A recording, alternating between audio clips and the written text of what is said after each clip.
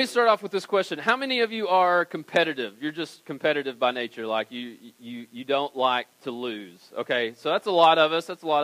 I'm with you there. My whole family, in fact, is rather competitive, and so family competitions get a little heated at times, you know. And so when your 2-year-old throws something at you because she lost, you know that you have done something wrong in the competitiveness category, right? And so we are very competitive in our family. I am a very competitive person by nature. And for me, and maybe this happened for you, how many of you are competitive when it comes to just sports? Like rec league. I mean, you're just going all out. Okay, that's all right. None of y'all want to be honest. I see how it is, because some of y'all got kicked out, you know, and I know how it is. But so I'm that way. Like when I was younger, something happened. Like I remember the first sport that I played was soccer, and so being a 5-year-old kid playing soccer, I didn't know what I was doing. I had no clue. Like I have my son who is 5 years old. He is head and shoulders above what I was at 5 years old as far as playing sports. Like he knows what he's doing. He's competitive and he has fun.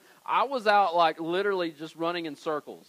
Like just, out, the rest of everybody be down there kicking the ball and all that stuff. I'd be down here running circles. And so later on, I started playing baseball, and the same thing with baseball. Which was weird. My coach put me at shortstop.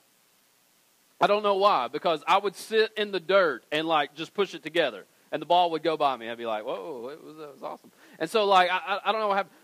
And so the early part of my life, I was not very competitive at all. I didn't really care. I mean, I liked sports. I liked being out there. I liked running around. I liked doing all of those things, but it wasn't very competitive in nature. But as I got a little bit older, something changed. Like something shifted within me that made me extremely competitive, maybe too competitive at times.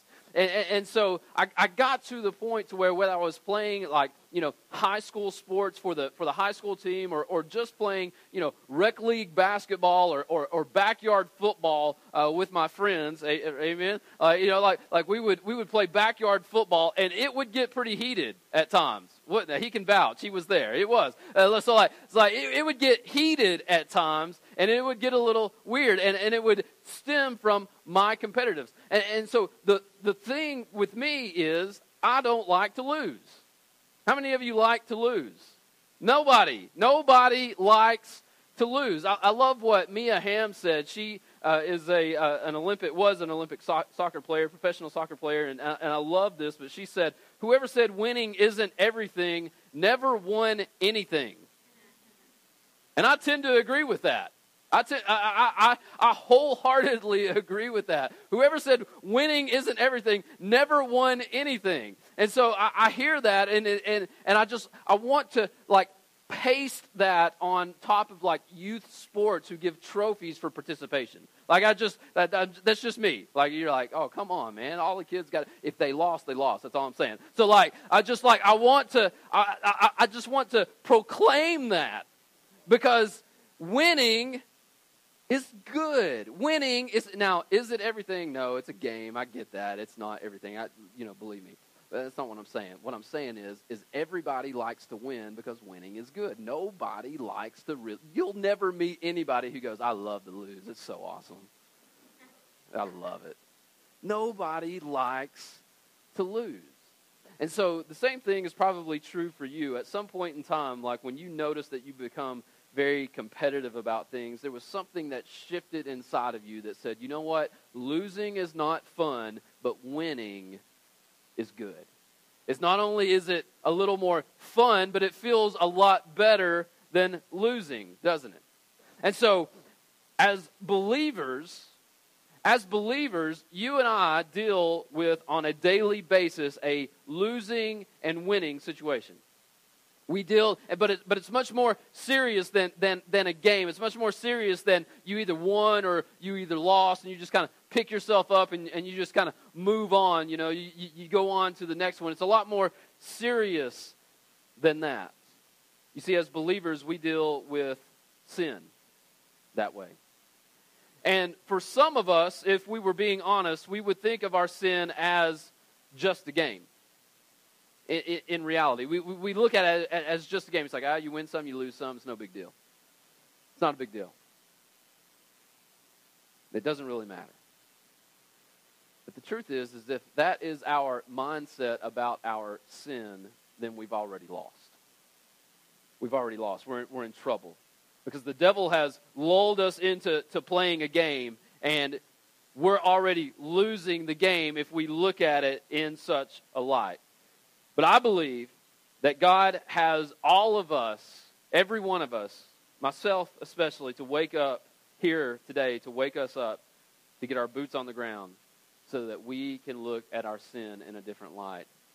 Instead of looking at it as just a game or something that just happens, but look at it as an actual war that is taking place within ourselves. Last week we started this series called Chainbreaker in Romans chapter 8. And so if you have a Bible, you can go ahead and turn to Romans chapter 8. We'll be there for the next several weeks, actually for the rest of this month. So Romans chapter 8 is where we will be today. But we started off at Romans chapter 8, verse 1. Paul, the Apostle Paul, makes this amazing claim. He says, "There is therefore now no condemnation for those who are in Christ Jesus." And so he says, there is no condemnation for those of you who are in Christ Jesus. And that in and of itself is amazing news. It's amazing news that there is no condemnation for those of us who are in Christ Jesus, meaning for those of us who are believers, we are not condemned. We are not condemned. And so Paul makes this amazing statement. He says that for the law of the Spirit of life has set us free in Christ Jesus. And so he just begins in Romans 8:1. He just begins to really take off some of the pressure that he built up from Romans chapter 1 through Romans chapter 7, when he basically just said, every single one of us are dirty, rotten sinners, and we need a Savior. That without Christ, without being in Christ, the opposite of no condemnation is, in fact, that there is condemnation for those of us who are not in Christ Jesus. But last week, we looked at that and we said, the good news is that there can be no condemnation on you when we give ourselves over to Christ as our Savior. As our Savior. And so Paul, the Apostle Paul, I love this guy. I love what he writes in the New Testament. He ends up writing most of the New Testament. And so Paul was a man who was radically saved by Christ. After the crucifixion and resurrection of Jesus, Jesus appeared to Paul. And so the thing about Paul was that Paul hated Christians. Before he became a believer, he hated Christians. So if you don't like Christians, you should love Paul, because he should be your guy. He was the guy. He actually had a hand in murdering believers during this time, trying to squash out the movement of believers. And so Paul hated Christians, but he became one. He saw resurrected Christ, and it changed his life. And so when Paul writes Romans, all of Romans, and Romans chapter 8, and really anything else in the New Testament, when I read what Paul writes, I'm like, I'm going with that guy. If you think about where he came from and where he is and what God has done in his life and how Jesus appeared to him and it changed the trajectory of his entire life. He became a missionary, a church planter who gave his life up for Jesus. They killed him. And he never recanted.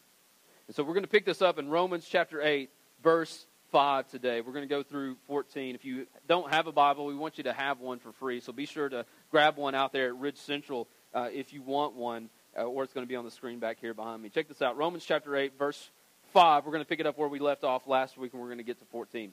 For those who live according to the flesh. Now, when he says the flesh, what he means is, he says, those who live according to our sinful lives, the sin in our lives. And so he says, for those who live according to the flesh set their minds on the things of the flesh. But those who live according to the Spirit, meaning for those of us who live according to the Holy Spirit, letting the Holy Spirit be the guider of our lives, or for those of us who are believers, he goes on, and he says, set their minds on the things of the flesh, but those who live according to the Spirit set their minds on the things of the Spirit. For to set the mind on the flesh is death, but to set the mind on the Spirit is life and peace. For the mind that is set on the flesh is hostile to God, for it does not submit to God's law. Indeed, it cannot. Listen to verse 8. It's very important. Those who are in the flesh cannot please God. You, however, are not in the flesh. Now, why does Paul say you, however, are not in the flesh? Because he is writing, Romans is a letter to believers in Rome, to the church in Rome. And so he's actually writing to believers, and so he's contrasting this. And he says, you, however, are not in the flesh, but in the Spirit, if in fact the Spirit of God dwells in you. Anyone who does not have the Spirit of Christ does not belong to him. Let's stop right there. We need to let that sink in for just a second. Because in America, in cultural Christianity, we have this belief that if we went to church, if we just show up to church, if grandma took us to church, then that automatically makes us a Christian. We just have this belief that, well, I've just been a Christian all of my lives. That's not the case. That's not true. And Paul says it very explicitly here. He says, anyone who does not have the Spirit of Christ does not belong to him. And he goes on. He says, but if Christ is in you, although the body is dead because of sin, the Spirit is life because of righteousness. If the Spirit of him who raised Jesus from the dead dwells in you, he who raised Christ Jesus from the dead will also give life to your mortal bodies through this Spirit who dwells in you. Now, Paul is, what's he talking about when he's saying there's death and there's life? Now, understand, we all get this. We all understand this. We all know that all of us, at some point in time, our lives will come to an end. None of us live forever. We all know that. We all get that. And so what is Paul talking about here? He's talking about, as we go all the way back to Genesis chapter 3, where we see sin enter into the world. One of the consequences and results of sin is that death also entered into the world. That not only a physical death, but also spiritual death. And so Paul is giving this contrast, and when he says that the Spirit gives life, is he saying that if we're believers, that we'll just live forever? Not physically, no, but spiritually, yes. Verse 12. He says, so then, brothers, we are debtors, not to the flesh, to live according to the flesh. Verse 13, very, very important, where we're going to concentrate on. For if you live according to the flesh, you will die. But if by the Spirit you put to death the deeds of the body, you will live. For all who are led by the Spirit of God are sons of God. And so Romans 13, let me just read it to you one more time. Romans 8:13, Paul says, as he sort of brings to a culmination of everything that he's spoken here in these last few lines. He says, for if you live according to the flesh, you will die. But if by the Spirit you put to death the deeds of the body, you will live. And so Romans 8:13, understand, is very violent. There are no unicorns and rainbows in Romans 8:13. It's very violent. And so if we want to live according to the Spirit, what Paul is saying is he is saying, you have to get violent toward sin. Because understand that sin is violent towards you. Its purpose is to kill your spirit, to give you a spiritual death. There is nothing beautiful, there is nothing nice, there is nothing, whatever you want to call it, there's nothing good about that. And so to counteract that, there has to be violence. Violence against what? It's against lust. It's against desires for pornography, over our indulgence of alcohol or money, or for the praise of people over the afflictions of God, power and fame, violence against racist hate towards God's creation, slothfulness, laziness, and the injustices of this world like poverty and abortion. It's violence against those things spiritually. Because these are the things that seek to destroy us, you, me. Whether you're a believer or unbeliever. Understand that the root cause of all of these things, whether they have surfaced in you or not, they're in there. They're in there. You're like, yeah, but you don't understand. Like, I have no desire for murder. But the root cause of what causes murder is in there. The root cause of what causes adultery is in there. The root cause of what causes us to lust over 2D images on a computer screen is in there. The root cause of all of these things are within every single one of our hearts. And that's a little scary, isn't it? It's in there. It's kind of like what Paul is saying is kind of like whack-a-mole. You ever play the game whack-a-mole? You got kids? You seen them play whack-a-mole? You know what I'm talking about? You know, you go to Chuck E. Cheese, you know, and the little moles pop out of the thing. You got that big hammer, and you're just like, whack, whack, whack. You know, you got two. You know, if you get two of them, like, you know, you can really just go to town on that whole thing, right? Like whack-a-mole. And so what Paul is saying is, he said, when sin begins to erupt, when it begins to come out, you got to kill it. You got to kill it. And so what Paul is not saying, I want to be very clear here, what Paul is not saying is he's not saying that this is the way that you eradicate sin from your life, from ever coming out, from ever, like you will be completely sinless if you do these things. That's not what he's saying, because that's not Scripture. That's not biblical. That's in there. But what he is saying is he's saying when it begins to surface, you kill it. You don't let it grow up. In fact, listen to what Matthew 15 says. Matthew 15, Jesus, this is what he says about what is actually within every one of our hearts. Matthew 15, verse 18 says this. He says, "But what comes out of the mouth proceeds from the heart, and this defiles a person. For out of the heart come evil thoughts." Listen to what this is what Jesus says. If you don't believe me, maybe you'll believe what Jesus says. He says this comes out of the heart: murder, adultery, sexual immorality, theft, false witness, slander. All of these things come out of our hearts. Out of your hearts. Out of my heart. Now, because these things are in there, doesn't always necessarily mean that they're coming out in such a way. But believe me, they're coming out. In fact, Jeremiah, the prophet in the Old Testament, he says it this way, Jeremiah 17:9, he says, "The heart is deceitful above all things." Anybody believe that one? He says the heart is deceitful in all things. I mean, have you ever said or ever felt like your heart led you to something that was completely wrong, that was completely evil, or that was just completely on the wrong page? I have. And he says, it's desperately sick. Who can understand it? Anybody? He says, who can understand it?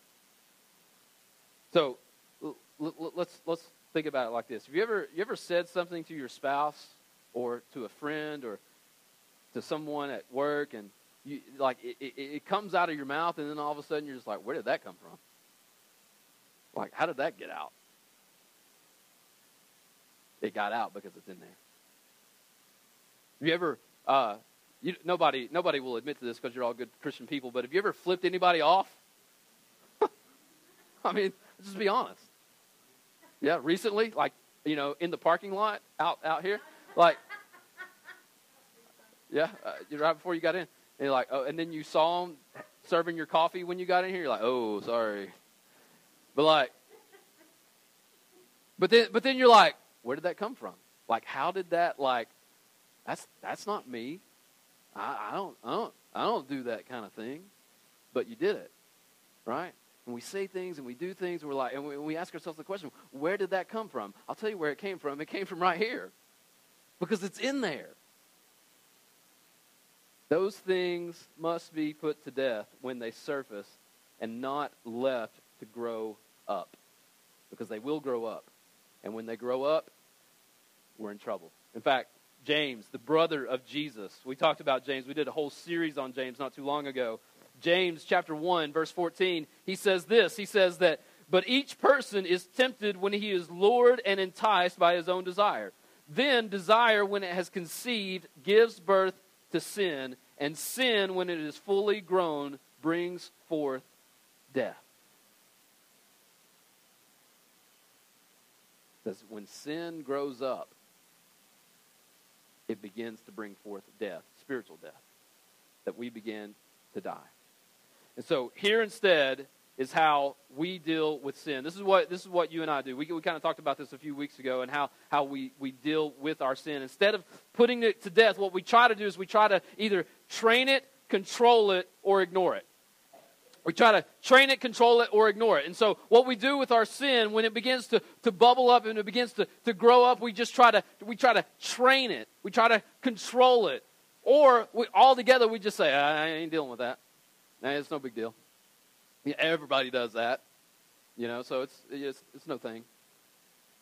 And then we ignore it. And then it gets bigger. And then it gets bigger. And then it gets out of control. And the truth is, you and I can't train our sin. We can't train our sin to just come out when we want it to come out, right? If you have the power to train your sin, you're in a whole lot worse of a place than we all thought. You can't train it, and you certainly can't control it. Have you ever seen the show When Animals Attack? This is my favorite illustration of all time. You know what I'm talking about? There's a show on Discovery Channel called When Animals Attack, and when Animals Attack, I saw this one episode where this guy is taking, listen to the name of the show, for crying out loud. It's going to go badly for somebody. And so there's this guy who's doing this alligator thing, right? And so he's got this 16-foot crocodile, and he's standing on top of it, putting a cowboy hat on it and riding it around, and it's just like, you're an idiot, right? And so then he's like, okay, here comes the best part of the show. He opens the croc's mouth up, right, and he sticks his head inside of the croc. The show was called When Animals Attack. You kind of know what happens next, right? Bam! Croc is coming down on the guy. He's flipping him around all over the place. The croc got dinner. Now, the guy didn't die. He got hurt, but he didn't die. Lucky for him. But think about this. This is what we try to do with our sin. We look at our sin, but in reality, our sin is a 16-foot, 2-ton crocodile that you can't control. And the minute you try to control it, you're sticking your head inside of this crocodile going, don't bite me. Don't you bite me. And it's going, meat.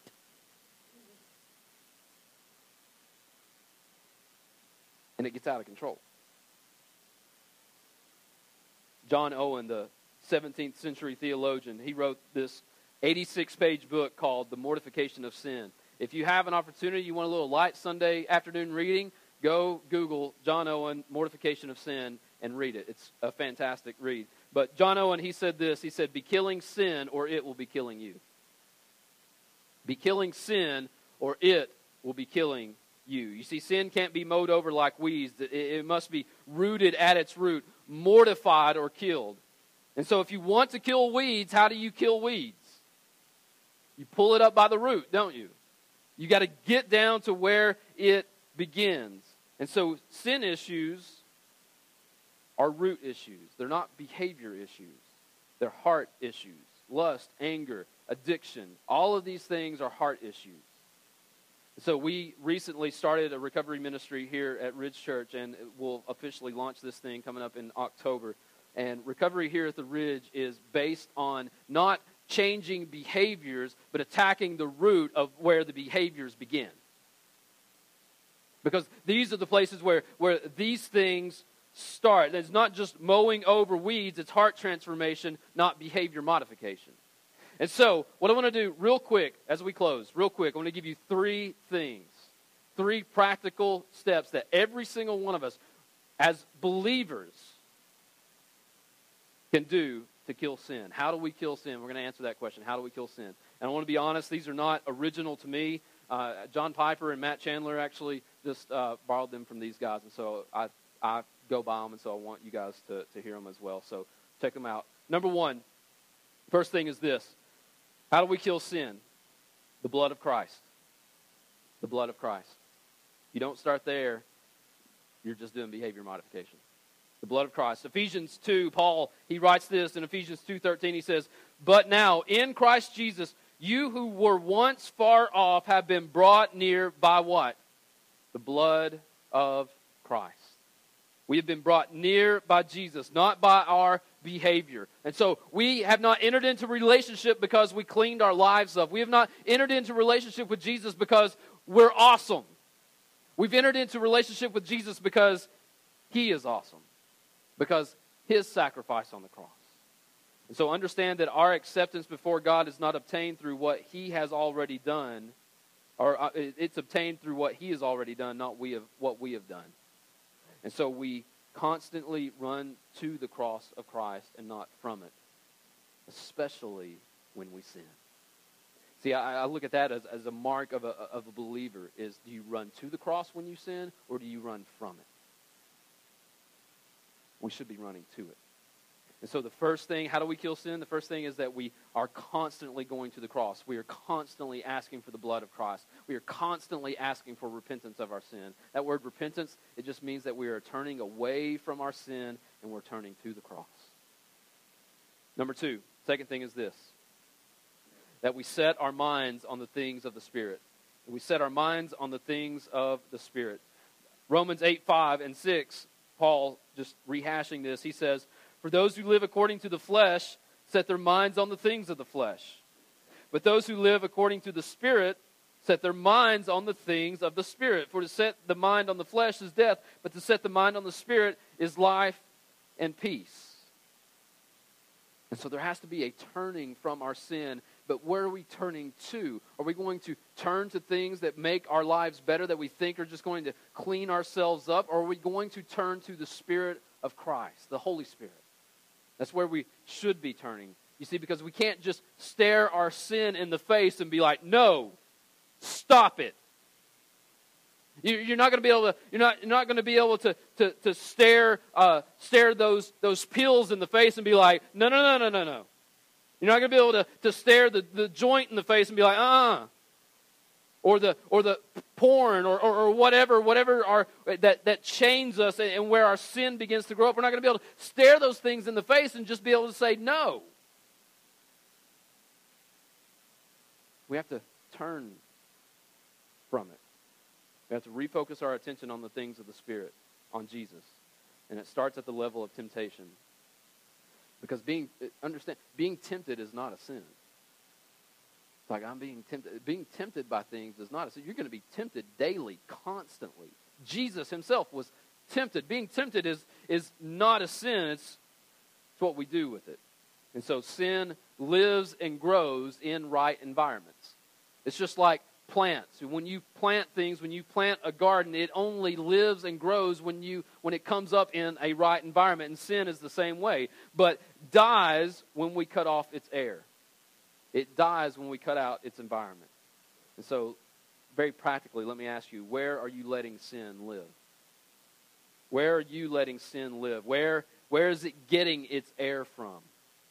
Are you in places? Are you in times with people doing things that breed more sin? And so where are you letting sin live? And understand, you are letting it live there. You are letting it live there. But you also, through the power of the Holy Spirit and the blood of Christ, can kill it. Number 3, last one. Number 3, we have to set our minds on the words of God.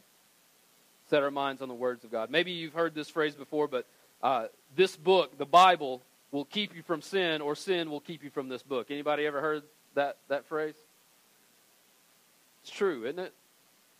I think it's true. This book will keep you from sin, or the sin will keep you from the book. Ephesians 6, Paul says this. He says, he calls it a sword. Ephesians 6:17, he says that the Bible itself is a sword. Listen to what he says. He says, "And take the helmet of salvation and the sword of the Spirit, which is the word of God." And so, what do you use a sword for? Killing. Right? Killing. And then 2 Timothy 3:16 and 17, he says this. He says, talking about the word of God, he says, "All Scripture is breathed out by God and profitable for teaching, for reproof, for correction, and for training in righteousness, that the man of God may be complete, equipped for every good work." And so knowing Scripture helps us identify the difference between a truth and a lie, doesn't it? When you read the Bible, maybe you haven't been reading the Bible a whole lot, but you read the Bible sometimes and you're not really sure what to make of it. The Bible is a truth teller. It is a truth revealer. It will reveal the truth. And so the Holy Spirit, through the Word of God, will preach to us. You'll read Scripture. That's why April got up here and read 2 Corinthians, so that it would preach to you. That there would be something that would stick in your heart. There would be something that you could call to your attention. But the devil will preach to you too. And he probably, you're right, yeah, he probably knows Scripture better than we do. And they both do the same thing. The devil and the Holy Spirit, when they preach to us, they both do the same thing. They both make us aware of our shortcomings. But the difference is that the devil preaches to accuse and condemn, but the Holy Spirit preaches to convict and comfort.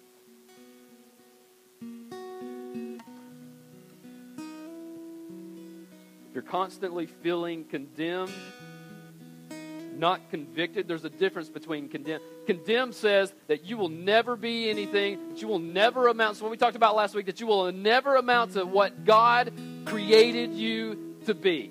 But conviction says you were created to be exactly what God made you to be. And that you should go to the cross, that you should repent of your sin. But condemnation says you have to live in your sin. Deal with it. Conviction says your sin has been killed on the cross. It was crucified with Christ. Announcing to yourself who God is, a friend of sinners, right? That's who God is. He's a friend of sinners, which makes me happy because right here, that's me. Yeah, welcome to Ridge Church. Remember, Jesus came to save the world, not to condemn the world. And so, you and I, we will never just stumble into godliness. We will never just, you won't wake up one day and be like, well, look how godly I am. It's awesome. It's not going to happen. You will never stumble into godliness. There has to be what D.A. Carson, a modern-day theologian, he calls, there has to be this grace-driven effort. It's effort on our behalf that is driven by the grace of God. So if we are living according to the Spirit will demand that we make war on our sin. It won't do it for you. But the Holy Spirit will lead us to it. Now, I said this last week. There should be some godly grief in our lives when it comes to sin. It's a guilt as a result of our sin that leads us to repentance. A part of the repentance process is killing sin. Now, however, if we are not waging war against our sin like ever, we're trying to train it, trying to control it, trying to ignore it, if we just look at it as it's not a big deal, we need to go back to talking about whether or not you've actually given your life over to Christ. Putting sin to death is not how, on its own, we become believers, but it is an indicator that we are believers. And so imagine this for a second. I'm going to close and pray, but imagine this. Imagine if you went to war against the very things that chain you from being all God created you to be. That chain you back, that hold you back from being all that God created you to be. That you put your boots on the ground and you went to war. That you did what the 17th century author wrote when he said, we're going to burn the boats. We're getting on shore and we ain't leaving until we win. Imagine if today that you made the proclamation that today will be the day that you go to war. No more walking in shame. No more hiding from God. No more of your past scaring you into thinking that you're not worthy of God's love. You were not worthy. I was not worthy of God's love, but He died to make us worthy. So now we have access to the weapons of the Spirit through the Spirit because of the blood of Christ on the cross. And so we go to it, and we go to it often, claiming victory over sin through the Spirit. Let's pray. Father God, you have given us such rights to be called sons and daughters because of the blood on the cross that we proclaim. And so, God, as sons and daughters, as Paul rightly lays out for us in the next piece of Romans 8, God, as sons and daughters, we have an inheritance. And that inheritance that you give us, God, is inheritance of life. Inheritance to not be condemned. Inheritance to not be chained by sins, God, but to have the power of your Holy Spirit indwelling within us, God, that defeats and kills sin. And so, Father, give us the courage. Give us the faith to believe that your word is true. That we don't have to be chained to the very things that want to keep us from being what you created us to be. That by the power of your Spirit, by the power of the cross, the blood on the cross, God, the power of your word, God, you have given us the weapons to kill sin as they grow up. And so, Father, let us wage war.